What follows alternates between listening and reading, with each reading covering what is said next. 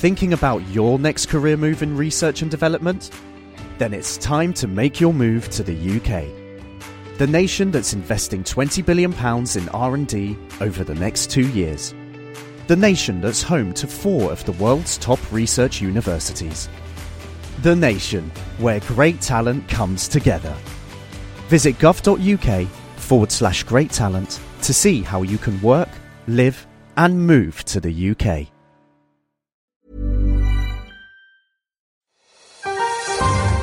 Boldly going where no science show has gone before.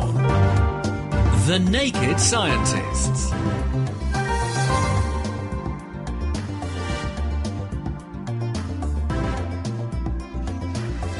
Hello, coming up this week, a new breakthrough in melanoma. Scientists have found the stem cell that could cause the cancer to spread.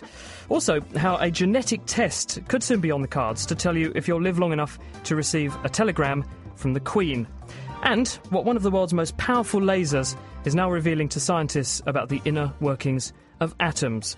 That's all on the way. Hello, I'm Chris Smith. Welcome to this week's Naked Scientists. And also here to help me with the show is Kat Arney. Hello, Kat. Hello! Also this week we're looking into the science of one of nature's most awesome displays of power, the volcano. We'll be talking to one researcher who's drilling into a recent eruption site. That doesn't sound terribly safe to me. To understand the processes that power volcanoes. We'll also hear how gravity can be used to effectively weigh a volcano to watch as it fills up with magma. And in a rather explosive kitchen science, Ben's been getting his hands dirty. Now, you seem very well prepared. You've laid out lots of newspaper and you're wearing a poncho, so obviously this could get quite messy. Don't do this indoors.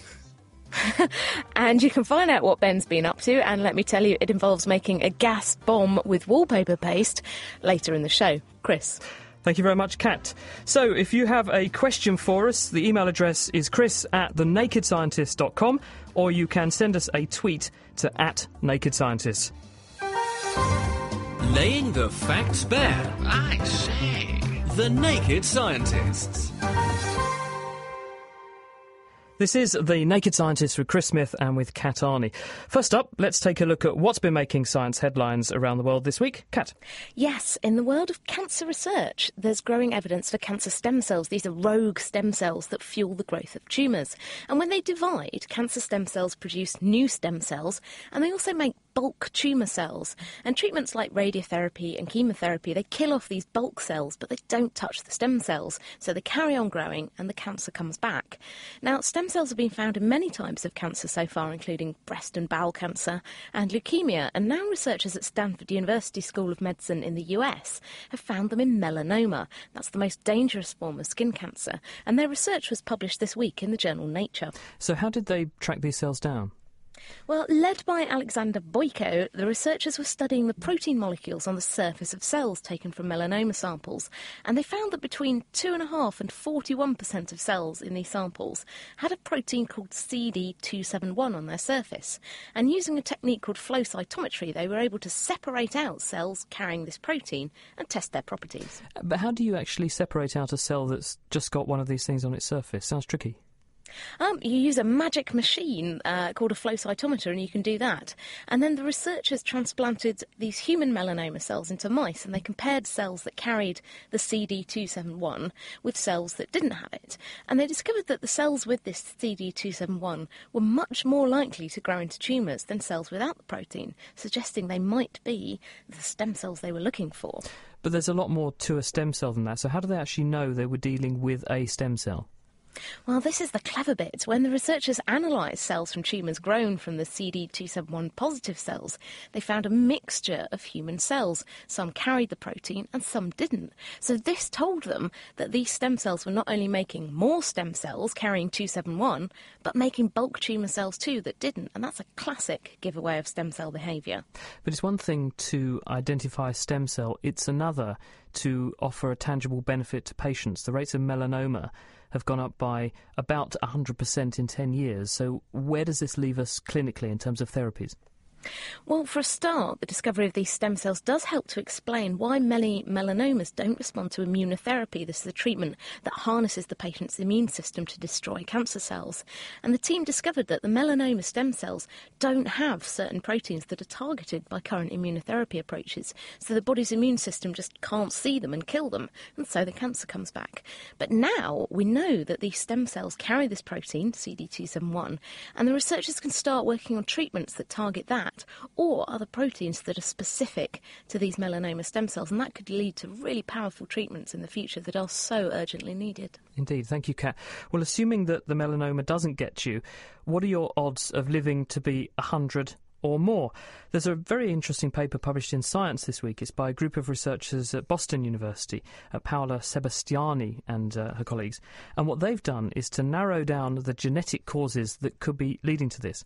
Now, scientists have known for a long time that old age and the ability to live to an old age tends to run in families. If you look at certain families, you will find an excess of people who tend to be very old. They'll live to be more than 90 and maybe even more than 100 routinely in those families. And this strongly suggests there has to be something genetic to this. What this group did was what's called a genome-wide association study. What that means is they took a very big group, more than 1,000 people who had lived to be more than 100. In fact, the oldest person in their group they looked at was 119 years old. And they compared those people with just under 1,300 individuals who had died about 75 years of age. So what they were able to do was by screening through the genetic material of these individuals, looking for something called SNPs, or single nucleotide polymorphisms. These are like genetic markers or signposts in the genetic material. And what you do is you look at a large group of people who have a certain trait, and then another group of people who don't have a trait, and you see if some of these SNPs, these markers, come up more often in people with the trait than those without. And that tells you that in those regions where those markers are, there are probably genes that have something to do with the trait that you're interested in. And when they did this, they found 150 of these genetic markers pointing at people who tended to be very, very old, in other words, have the ability genetically to live into a ripe old age. And by putting all of those together, they were able to derive a genetic test which would predict with 77% accuracy whether or not someone taken at random would have the likelihood, genetically speaking, of living to be more than 100. So, what use actually is this, apart from helping the Queen to maybe plan when she has to send those telegrams out? Well, why this is interesting is that this indicates what some of the key gene players are in the ageing process. Until now, ageing has been something of a black box. We understood some of the mechanisms. We didn't understand what genes help to defend us against the ageing process and mean that some people, therefore, can take the wear and tear of life a bit better than others.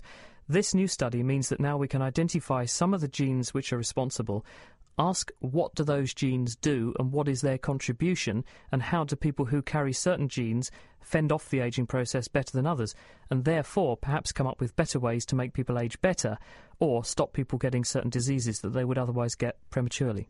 And hopefully they can come up with a treatment that you can go in the room and remember what you went in there for. Anyway, from ageing to saber-toothed tigers. I love this story. It's my favourite story this week. Far from being cute kitties, saber-toothed tigers are lethal hunters. They were roaming North and South America until about 10,000 years ago, searching for bisons, camels and other rather unfortunate prey. And today we know them for their supersized teeth. They had exceptionally large canines for tearing into their prey. But now new research published in the journal PLOS ONE suggests that there's more to these feline killing machines than their teeth. And what's that? Well, this is work from Julie Meacham-Samuels and her team in the US, who've been looking at saber-tooth fossils. And they noticed that the saber-toothed tiger canine teeth are actually oval in cross-section. If you cut through them, they've got an oval shape. Unlike modern cats, whose teeth are actually round if you cut through them in cross-section. Now, having oval teeth actually makes them quite vulnerable to fracturing and breaking. If you try and take down an animal and it wriggles around, you're quite likely to break your teeth. And that's not a good thing for a hunting cat. And this led researchers to think that maybe saber-tooths killed their prey in a different way to modern cats, and maybe didn't rely quite so much on their impressive teeth. And so how did they go about finding out whether that's true?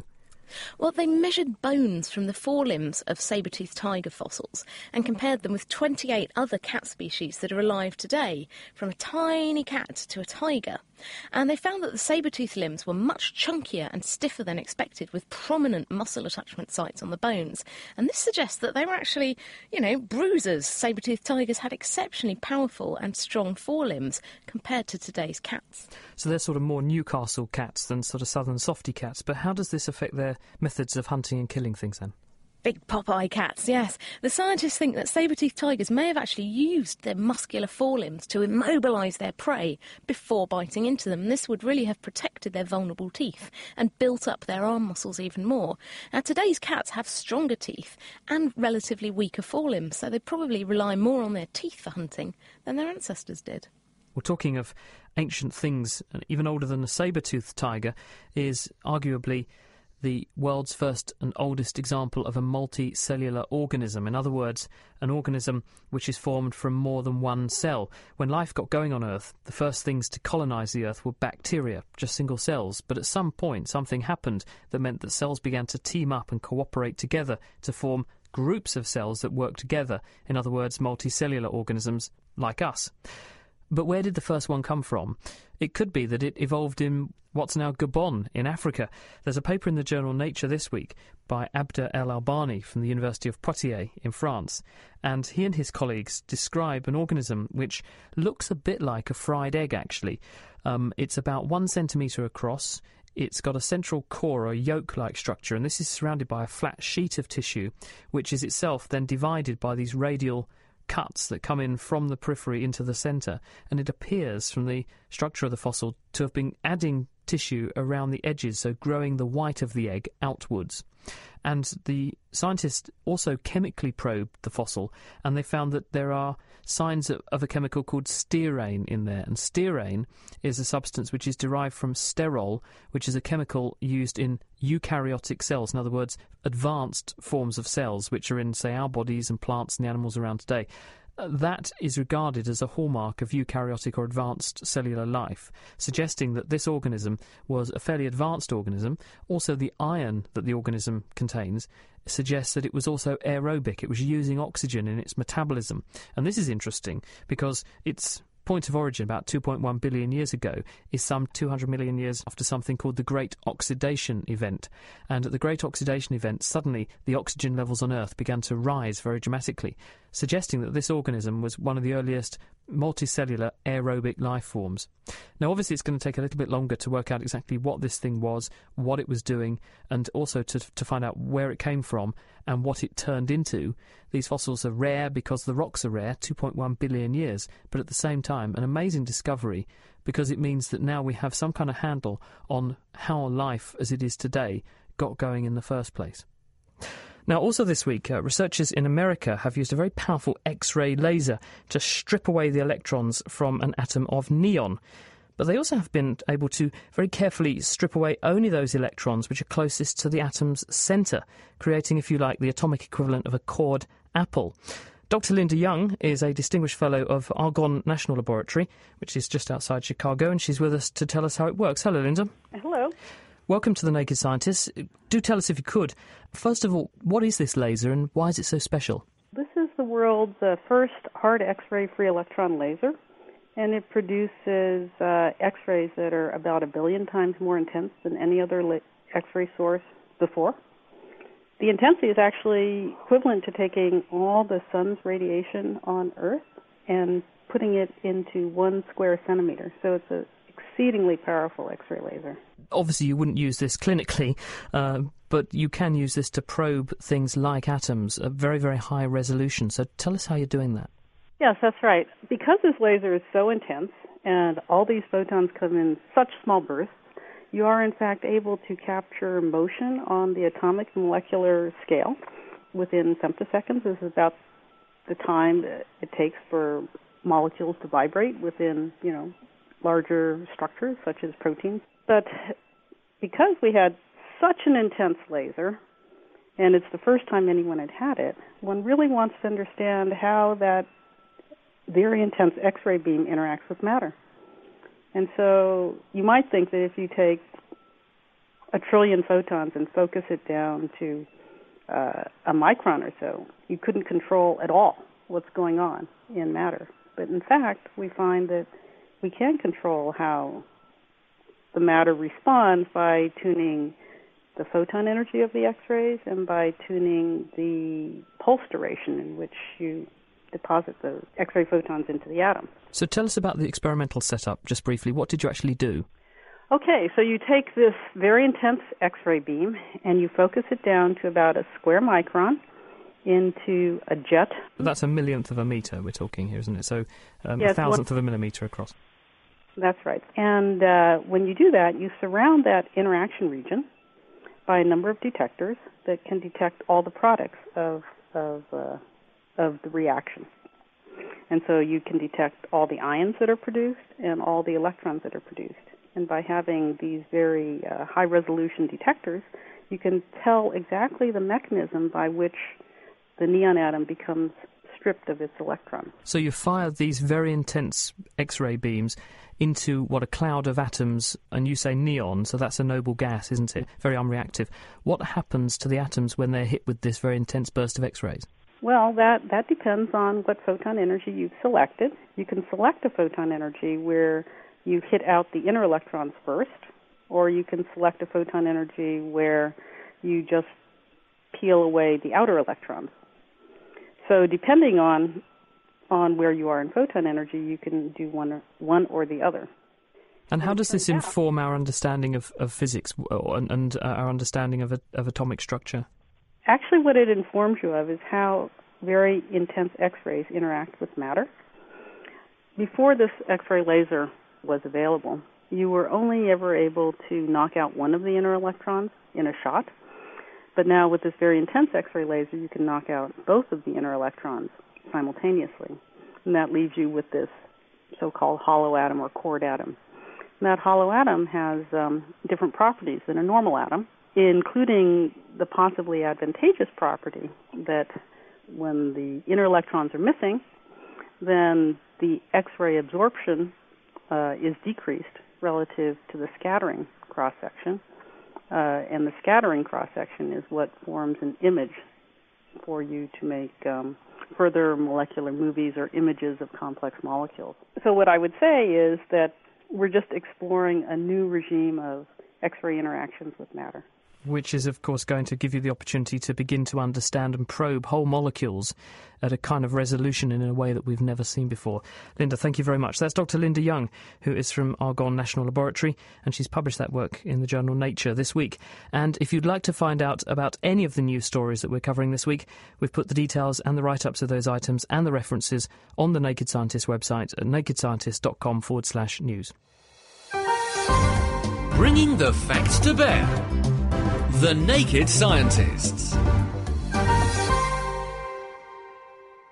You're listening to The Naked Scientists with Chris Smith and with Kat Arney.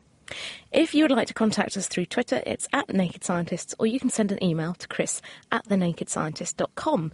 Now, we are looking at volcanoes this week. Still to come, we'll find out how measuring tiny changes in gravity can tell us what a volcano might be up to. But first, we're joined by Dr. Chris Kilburn from University College London.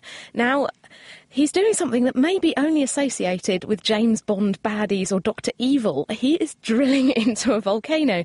Now, I take it, Chris, you're not making a secret underground layer, but tell us about this volcano. Where is it? Why is it interesting? And why are you drilling into it? Well, because we're arranging to take over the world with our secret schemes, clearly. Now, Campifiguré is a caldera. It's a large volcanic complex immediately to the west of Naples in southern Italy.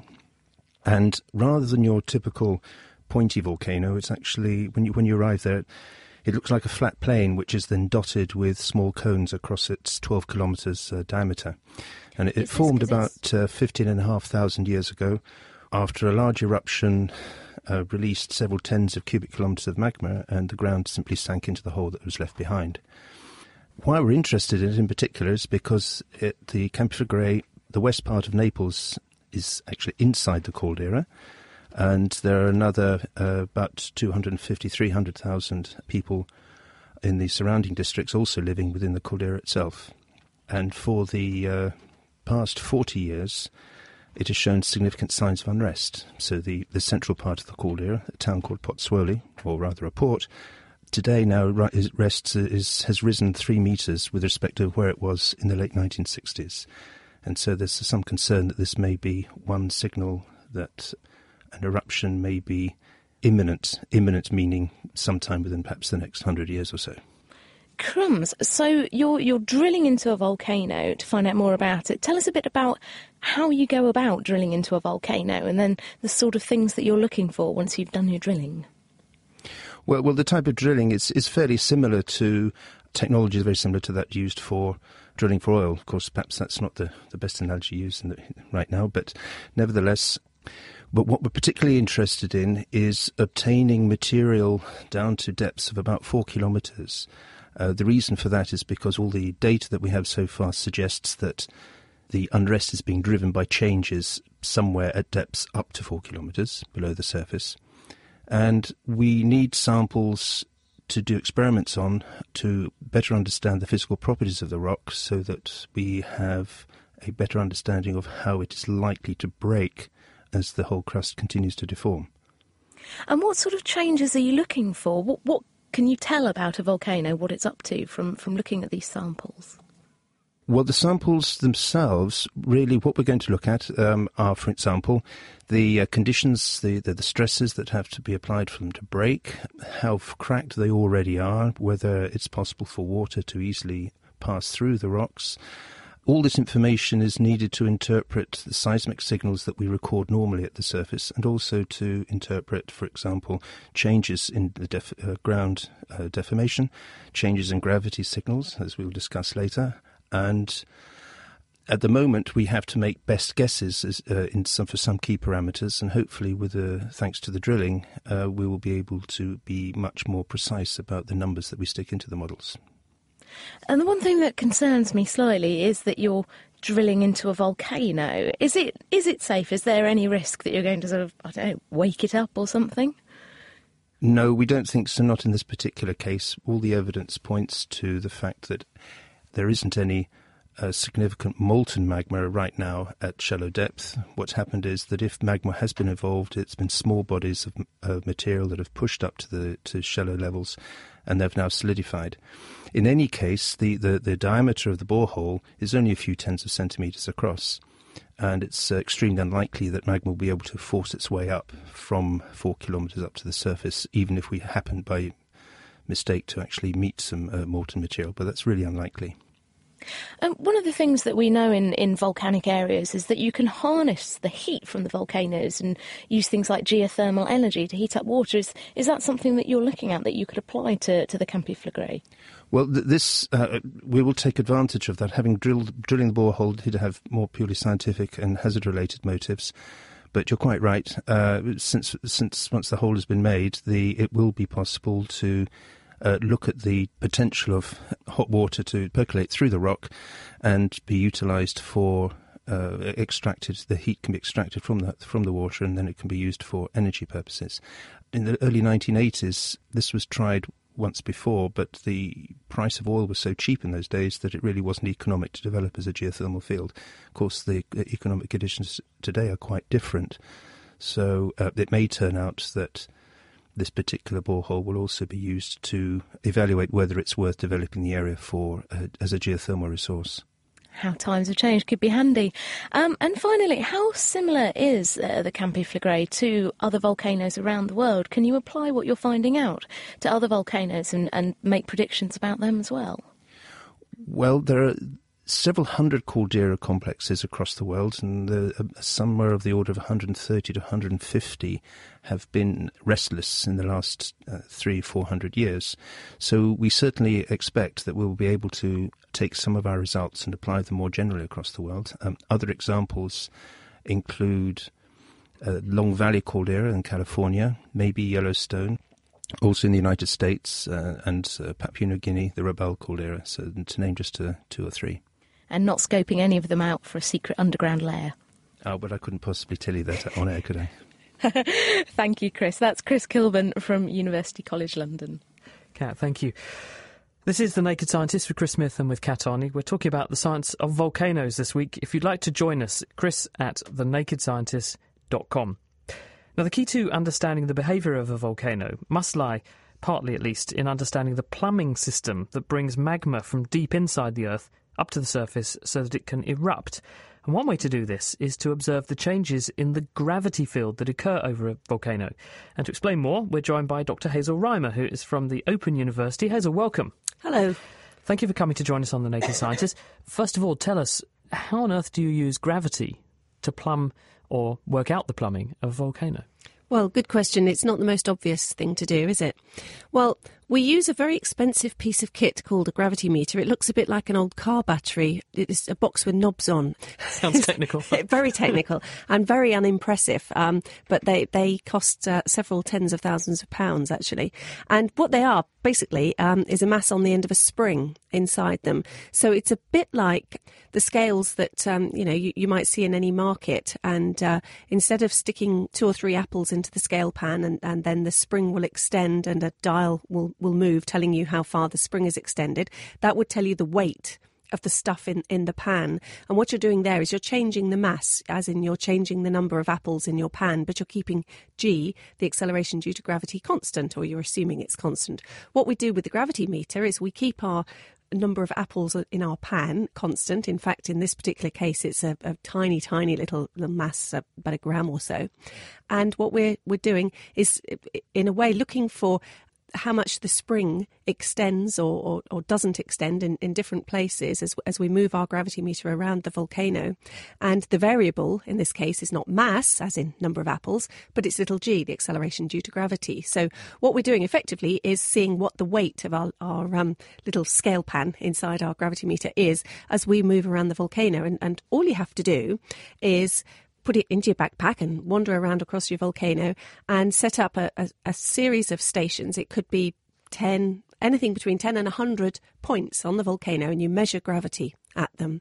And presumably use GPS so you know you're using the same or measuring the same spot. Exactly each right. time. Yes. Well, there are several ways of doing gravity actually, and yes, you always do need to use GPS to locate yourself. But one way is simply to end up with a map of gravity. So just as you end up with a contour map that would just tell you the different heights in a particular area. So the lines would represent equal heights. And, if you have lots of them very close together, then the terrain is very steep. That's a topographic map. You can have a gravity map that tells you how gravity varies with space. So, for example, at the top of a volcano, you might find that there was what we call a gravity anomaly, where gravity was particularly high or particularly low, as the case may be. And you would see that by very close together isogals, which are the contours related to gravity. But the other thing is to see how gravity changes through time. That's what I was going to say, because why should the gravity of a volcano change? Presumably it's gaining mass from somewhere, and that presumably is magma rising into or exiting the volcano, and this will affect how much it weighs, to use a horrible term in physics sense, but it will affect its gravitational attraction for your box. Yes, exactly right. There are a lot of other things that you need to check, and of course that's why you use GPS and other methods, because if the volcano inflates or deflates, Chris was just talking about Campiflagray, which is sometimes it sinks down and sometimes it rises because it's a caldera in a state of unrest. But for example, as a caldera deflates, as it goes down, you on the surface of the Earth actually get closer to the centre of the Earth, and that means that gravity will increase. So you have to be able to correct for that effect. Having done that, then any net change in gravity that you measure must be due to subsurface mass changes. And in the case of an active volcano, you would probably interpret that in terms of magma movements. But getting back to the point you made, which is the time one, many observations that are made of volcanoes are not made longitudinally. People don't go back to the same spot year on year on year and then get an accurate record of how that thing is evolving, obviously not on a geological timescale, but on a human timescale. Is that something you've been able to do then? Because you've been doing this for, I was looking at your publications, actually, it goes back 20 years. I know, it's just that I'm old. I wasn't going to say that, but It is unusual to do it, yes. And not very many people have the opportunity and the privilege to keep revisiting several volcanoes for a long period of time.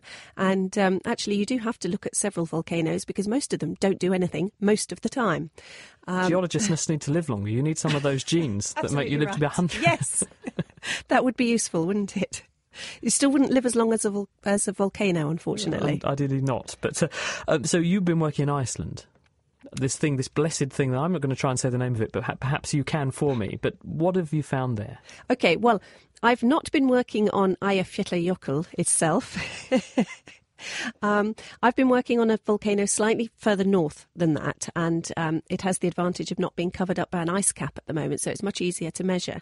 And what I've been doing, well, first of all, I set up a gravity network on the volcano to look at the general structure of the volcano. So I had a gravity map, as I described earlier. So it started with that, and from that, and of course the work of lots and lots of other people, we were able to see what the general structure underneath the volcano is and where the magma chambers are. So as Chris was talking about at Campi Flegrei, we think there are several pods of magma underneath the Campi Flegrei. At Askja volcano, which is the one I've been looking at, it's more or less in the centre of the country. We think that there's a chamber or a storage reservoir of magma at about 3 kilometres depth, and another one a little bit further down. So we worked that out with, among other things, the gravity surveying, and then going back to each of those stations year after year after year, as you say, and making corrections for the amount the ground has been deforming. We've been able to see that over the years, for the first 17 years of the study, there was a net mass loss at the volcano. So, in fact, what was going on was the ground was going down. It was deflating since the last eruption in 1961. And it looked as though magma was draining away from the volcano. And that seems to have been what was going on until about 2007. After that, the seismic activity changed a little bit. And there was a lot of seismic activity, quite shallow, to the north of Askja volcano. And it was unclear from seismic activity, you can tell that magma is moving. You can't necessarily tell which way it's going.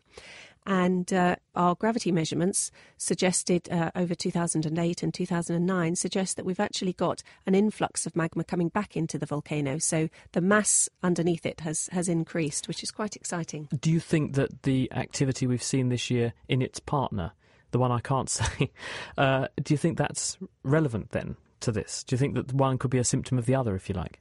Well, never say never, but I don't think there doesn't have to be a connection. The volcanoes the volcanoes are several tens of kilometres apart from each other, and of course the plumbing system is linked at huge depth, but they have separate feeder systems. So I don't think that there's likely to be a connection. And just to finish us off, Hazel, does the data that you've generated here inform our understanding of how volcanoes behave in general? In other words, does this tell us a bit more about what predictions we can make about their likely evolution over both human and geological timescales?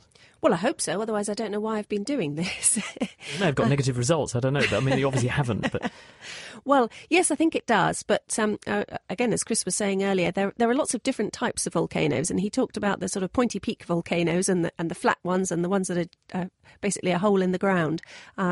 There's a huge variety of volcanoes, and they all work in slightly different ways. There are a lot of variables to do with the thickness of the lithosphere, the crust that they're coming up through, the chemistry of the magma. Sometimes it's very thick, sticky stuff, so it's harder for it to move around. There are a huge number of variables, and you need to understand all of those variables to be able to put together a sensible picture of how an individual volcano is working. But you've made a start, and that's the most important thing. I've had a go. Brilliant. Thank you very much. Hazel Reimer from the Open University. Still to come, we find out how mixing coke with wallpaper paste makes a good model of a volcano as well as a colossal mess. That's in this week's Kitchen Science Experiment. And in Question of the Week, we find out why using an electric toothbrush can make your screen go wobbly. If you're interested in volcanoes and rocks in general, as we've been talking about today, you might want to try out the OU Interactive Geology Toolkit. It's an online resource where you can explore the rocks that make up the British Isles. You can use a rock analyzer tool to identify the rock samples that you found. And to have a look at that, you can visit thenakedscientist.com and just follow the links that we've got there on the site. Kat, thanks very much. We are talking, as Kat said, all about the science of volcanoes this week. And to help us forecast an eruption, we need to understand as much as possible about the processes that cause a volcano to form in the first place. And we're joined now by Professor Gillian Folger, who works on understanding how volcanoes form in places like Hawaii. Gillian, welcome. Hello, Chris. Welcome to The Naked Scientist. Tell us, if you would, first of all, how do volcanoes form and what are the areas of contention? Well, most volcanoes in the world occur along the edges of tectonic plates. So most people are probably familiar with the concept that the Earth's surface is broken into lots of plates like the shell of a tortoise. And along their edges, where they move past one another, there are huge cracks going right through the bathysphere down into the asthenosphere below, and molten material can leak up through these cracks and form volcanoes. So the volcanoes such as Mount St. Helens and the Cascades volcanoes, the volcanoes at Japan, they all occur along plate boundaries. But there isn't too much controversy about how they form. But the real controversy lies with the volcanoes that form smack in the middle of plates. Where Can you give us an example of those? Well, an example is Tristan da Cunha, Reunion, Iceland. People also, interestingly enough, put Iceland in that category, and of course, Hawaii. OK, so these are volcanoes that pop up in the middle of a plate.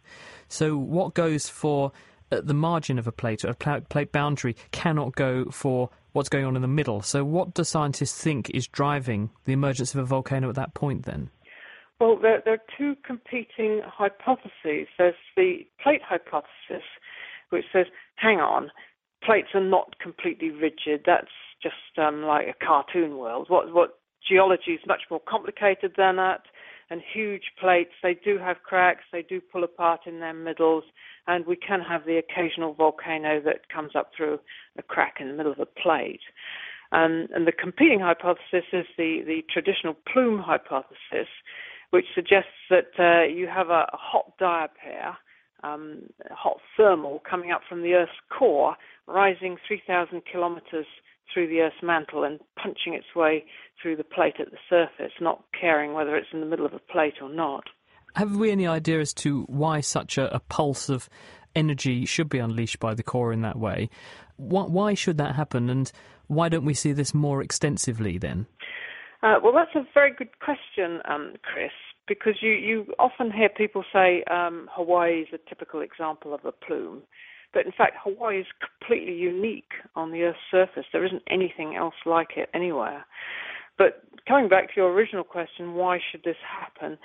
People have pointed out that the Earth's core is about 1,000 degrees hotter than the material immediately above. So they have this model like a kettle on a stove with a hot plate underneath, and the hot plate is heating the water in the kettle and causing diapirs to rise up. So that's the fundamental concept behind that theory. So it's almost like a weak spot, and the energy gets focused somewhere, and as soon as something gives, then it gets channeled up through whatever that weakness is, and that just happens to be, say, Hawaii, or there must be other examples of these plumes, like the ones you gave, where this energy is unleashed. But how can we resolve that question? How can we study this? It's not trivial to get into a planet that's got a radius of 6,000 kilometres and find out what's going on in the middle. How can we address this problem? One of the primary methods used is using earthquake waves to CAT scan the Earth. So when earthquakes occur, rays go through all parts of the Earth, and we have seismometers on the surface. So this is like taking a person in a hospital and CAT scanning, and we can look at the structure inside the Earth. And what we're really looking for is to see if under places like Hawaii and Iceland, if we see some kind of a structure going all the way from the surface right down to the Earth's core. And if we saw that, that would pretty much be strong evidence in favour of the plume hypothesis. So what have you seen? You presumably haven't seen that yet, so what have you seen? No, what we tend to see almost everywhere is structures which can go down several hundred kilometres, but they don't go down the full 3,000 kilometres that they would have to do to reach the core. So do you think it's just a question of making more observations, or do you think we need to rethink this model and in fact you don't need to go all the way down to the core? Perhaps it can act as a sort of vent for pressure slightly outside the Earth's core? Yes, I think we don't need to go down to the Earth's core. I think everything is happening just in the upper 3, 4, 5, 600 kilometres. It's not going all the way down 3,000 kilometres to the core. But regarding how do we address this problem, well, part of the reason why this controversy is so exciting is because a lot of human aspects are weaving in which almost stand outside science. The plume hypothesis has been popular for a very, very long time, and there's great reluctance to let it go, partly because it can sort of be trotted in to explain everything. Whatever you see or you don't see, you can find some way of turning the plume hypothesis around to explain that. But the plate hypothesis, on the other hand, makes specific predictions which we should be able to go out and test. So there's great excitement in the geological community at the moment, and some people say this is the most exciting and fundamental controversy that's developed since plate tectonics. So obviously, we will be in a position at some point in the future to make reasonable predictions about volcanic activity at plate margins where one plate is either subducting or overriding another. But if we've got this problem with plume volcanoes, how can we predict those? If we don't understand what's causing them in the first place, how can we predict their activity? This subject is really looking at big-scale and long-term volcanic behaviour. So unlike what Hazel was describing, Hazel is looking at the activity of specific volcanoes on the kind of timescales that are relevant to human beings, a few years or a few decades. But we're looking at the big-scale things, and we're looking on timescales of millions of years. So the sort of problem we would be interested in, for example, that we could contribute to would be when Kilauea in Hawaii becomes extinct, where is the next volcano going to form? And presumably also you're in a position to inform the climate change debate, because we know that volcanoes and volcanism has had a big contribution to the Earth's atmospheric composition over many, many years, and understanding this important contributor must therefore also feature quite heavily in the argument. Yes, it would certainly give relevant data to that subject, indeed. We must leave it there. Thank you, Gillian, for joining us. That was Professor Gillian Folger, who is at Durham University. Laying the facts bare. I say. The Naked Scientists. This is The Naked Scientists with Chris Smith and with Kat Harney. If you'd like to get in touch, you can contact us through Twitter. It's @NakedScientists. And you can send an email to chris@thenakedscientist.com. And now, with an experimental explosive eruption, here's Ben Valsler. For this week's Kitchen Science, we have a very special guest with us. That is Professor James Jackson from Cambridge University's Department of Earth Sciences. And he has an explosive experiment to show us. What do you have prepared? What I have prepared is some Coca-Cola bottles which have been doctored to make them indeed explode more in order to mimic what happens in volcanic eruptions which produce big, high eruption columns. So how have you doctored the Coke to make this work? What I've done is made it more viscous, or if you like, less runny. What matters in volcanoes is how runny the liquid is that's trying to get out of the volcano. That's viscosity, and there are two types, essentially. There are volcanoes which are in the oceans, such as Hawaii and Iceland, where the magma is very runny. And that can escape from the volcano very easily and doesn't cause any trouble. The other sort is more common on the continents, especially in the high mountains, places like the Andes, which is much stickier magma trying to get out, and that causes trouble. Now, the reason it causes trouble is because magma has water dissolved in it, and you want to think of the water as a gas, essentially, and it dissolves in the magma rather like the carbon dioxide dissolves in a Coca-Cola bottle. So when it's under pressure, you don't notice it, it's just in the liquid. And the problem comes when the gas tries to get out as you get nearer the surface and the gas forms bubbles. Now, if the liquid is runny, if you take the top off an ordinary Coke bottle, the stuff is runny enough for the bubbles just to froth out. You get a bit of froth, but the bubbles can escape. If you have a very sticky magma, what happens is the bubbles appear because the pressure is less. It's like taking the top off a Coke bottle. You'll always get the bubbles. But if the bubbles can't get out, then you're in trouble, because what happens as the pressure reduces is the bubbles get bigger and bigger and bigger, and they still can't get out until eventually they join up. And when they join up, it stops being a liquid with gas bubbles. It turns into gas with bits of liquid around, and the whole thing explodes. And that process is called fragmentation in magma. That's what the volcanologists talk about. They talk about the magma literally being ripped apart by the gas bubbles joining up and just escaping like a jet and pulling everything apart. So it's important that there's still lots of gas in the Coke when we try this. Yes. What you have to do is make the Coke stickier. So what you do is put wallpaper paste in. So you pour off a little bit of the Coke from the top of the bottle, fill it up with wallpaper paste, shake it a lot, and the whole thing will actually go almost solid like a jelly. And that is what we've done to make these things stickier. It's still got the gas in there, and the gas is still trying to get out, but it's trying to get out through a sticky liquid instead of a runny liquid. I notice that you've got the bottle stored in a bucket of warm water. Is that helpful? This is a detail. Yes, what actually I'm trying to do there is, to begin with, when I took the water out, the top of the bottle off, it was cold, and I did that to try and keep the gas in. So the gas is more soluble when it's cold, and then I've made it stickier. And now, because I want actually the gas to come out of solution, I'm warming it up, because that makes the gas want to try to come out of solution even more. Now, you seem very well prepared. You've laid out lots of newspaper, and you're wearing a poncho, so obviously this could get quite messy. Don't do this indoors. OK. No. OK, so we'll try it and see what happens, if you like.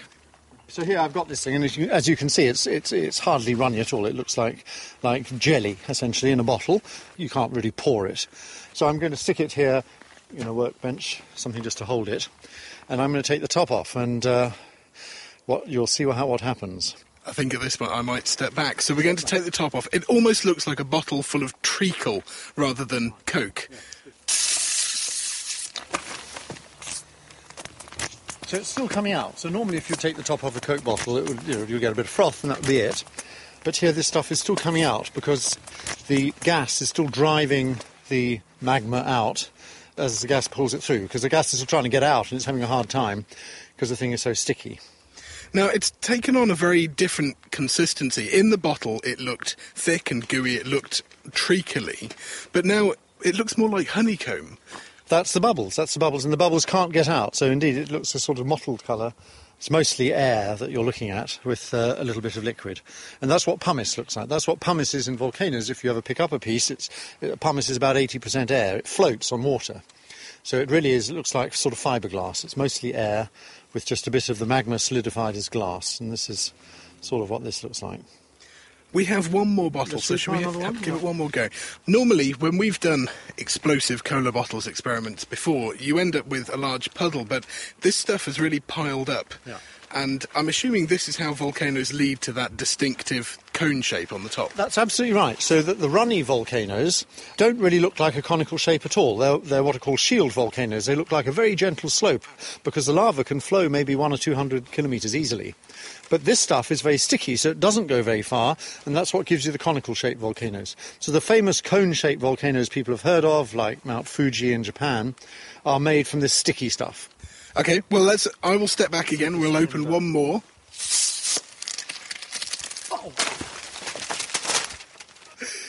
Well, I now have Coke lava on my jeans, my shirt, and unfortunately on my microphone as well. But that one was really explosive. So as well as enabling the volcano to build a cone of this pumice, this also, as we've just seen, can enable it to throw material quite a long way. Yes, that is the key to understanding how this works. It's the gas coming out very, very fast, which allows the column to go so high in the air. Right, it's coming out of the volcano about the speed of a jumbo jet, and if you just took a jumbo jet and threw it in the air, it would go about 2 kilometres high. These things go about 20 kilometres high, and the reason they go so high is they're coming out so fast, they suck in the surrounding air. And they're not only coming out fast, but they're hot, so the surrounding air gets heated, and the whole thing becomes buoyant, much lighter than it would otherwise be, which allows it to rise much higher in the atmosphere. So that is the trick for getting them so high. Well, we had better go and get cleaned up before the wallpaper paste in this glues us together. And that's all we have for Kitchen Science this week, and we'll be back with more very soon. So, cola mixed with wallpaper paste to make it more viscous is a very good model for the viscous lava flow that we see in certain types of volcano. And when you open the bottle, the huge explosion fires globs of cola lava high up into the air and all over the place, and then it oozes for several minutes afterwards. That was Professor James Jackson from Cambridge University's Department of Earth Science showing Ben Valsler a particularly messy kitchen science experiment. And we've put pictures and video of their rather explosive experiment online at thenakedscientist.com/kitchen science, and you can find many, many more experiments there that you can try at home. And the experiment really is very messy, and the video is well worth watching, I can assure you. Thank you, Kat. This is The Naked Scientists with Chris Smith and Kat Arney. We're joined this week by Chris Kilburn and by Hazel Reimer, two experts in the world of volcanology, and we have got a huge number of questions. Let's kick off with you, Chris. Don JX on Twitter says, how many volcanoes are there around the world in total that are non-dormant today? Well, Chris, there are about 600 to 1,000 volcanoes for which we have records of eruptions. They've actually been observed. But using radioactive dating techniques and what have you, we think there are about 10,000 that have been active in the last 10,000 years and have the potential to erupt again. Gosh, large numbers. Hazel, Mohammed Y on Twitter says, can volcanic eruptions substantially change the climate, more so, for instance, than man-made activities?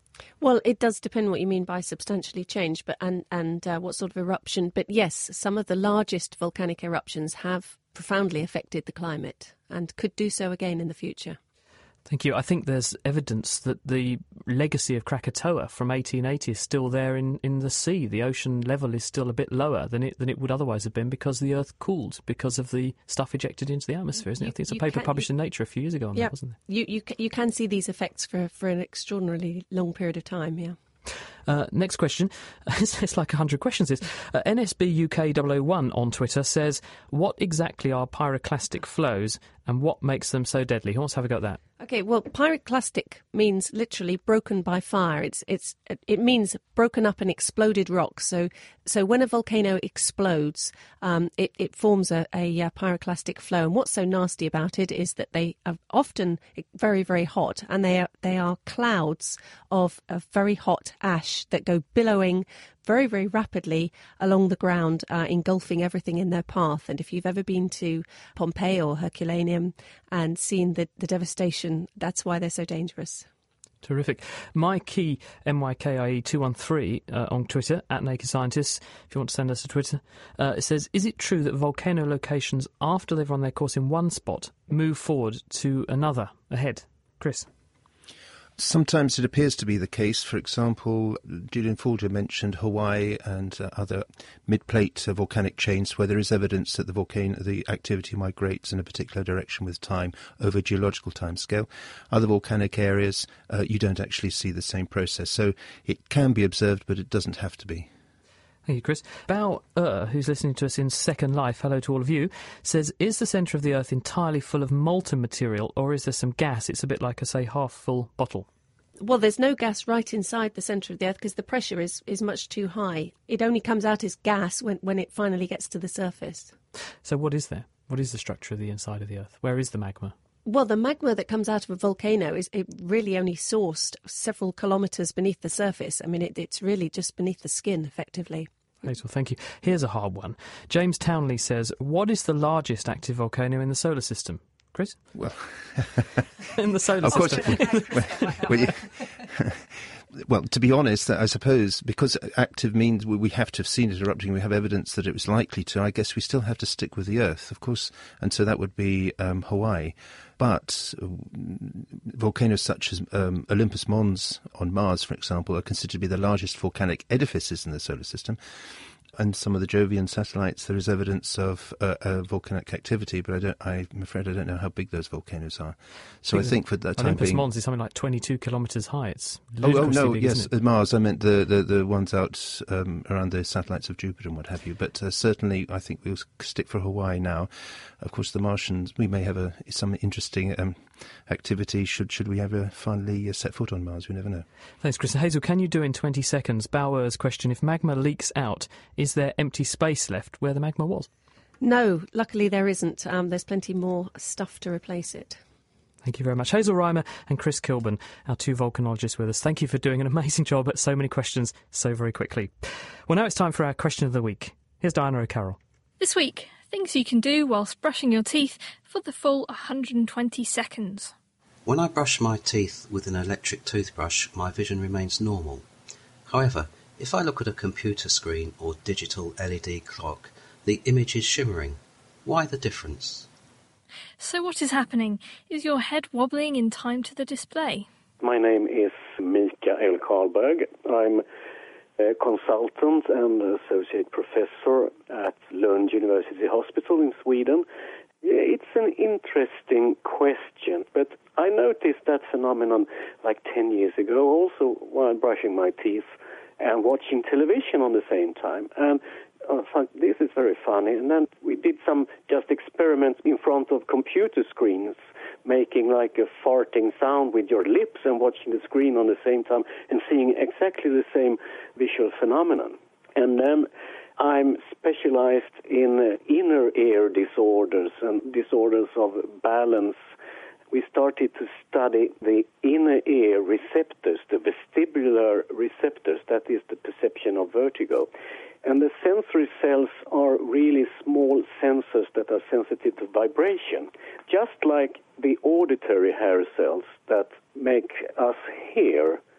But it turned out, as I found experiments from the 70s, that if you vibrate the skull and measure what the vestibular receptors do, they phase lock to the vibration, so they start to signal with the same frequency as the vibration that is applied to the skull. So if you vibrate like with 100 hertz, the vestibular cells start to fire at 100 hertz.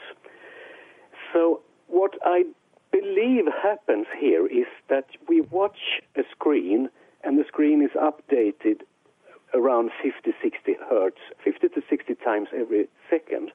And then we apply a vibratory stimulus to the vestibular hair cells, so they start to fire at a different frequency. And what we really notice here is some kind of interference phenomenon between the updating frequency of the screen and the vibration applied to the sensory hair cells.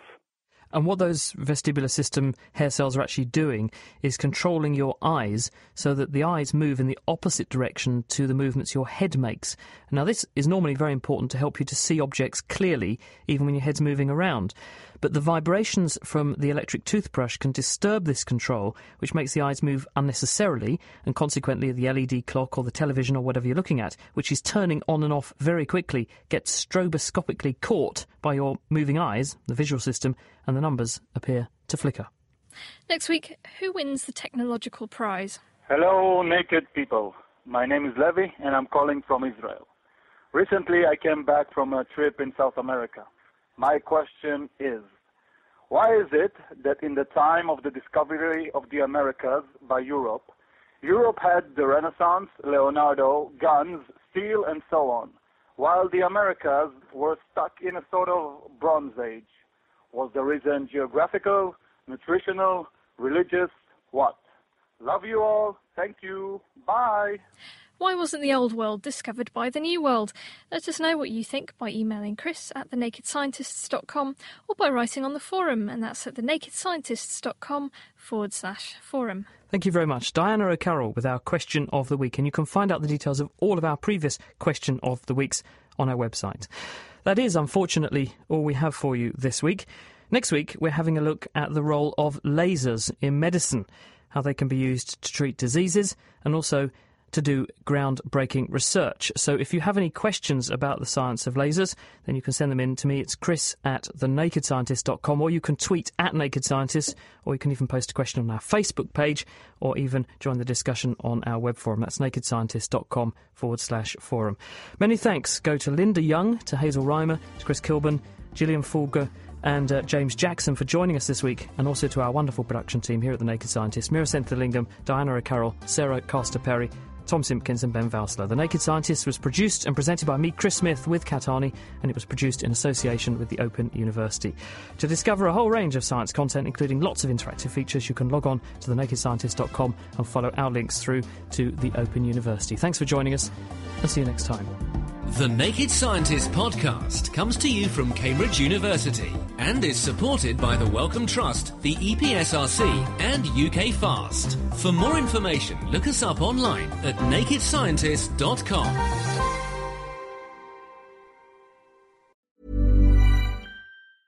Thinking about your next career move in research and development? Then it's time to make your move to the UK. The nation that's investing £20 billion in R&D over the next 2 years. The nation that's home to 4 of the world's top research universities. The nation where great talent comes together. Visit gov.uk/great talent to see how you can work, live and move to the UK.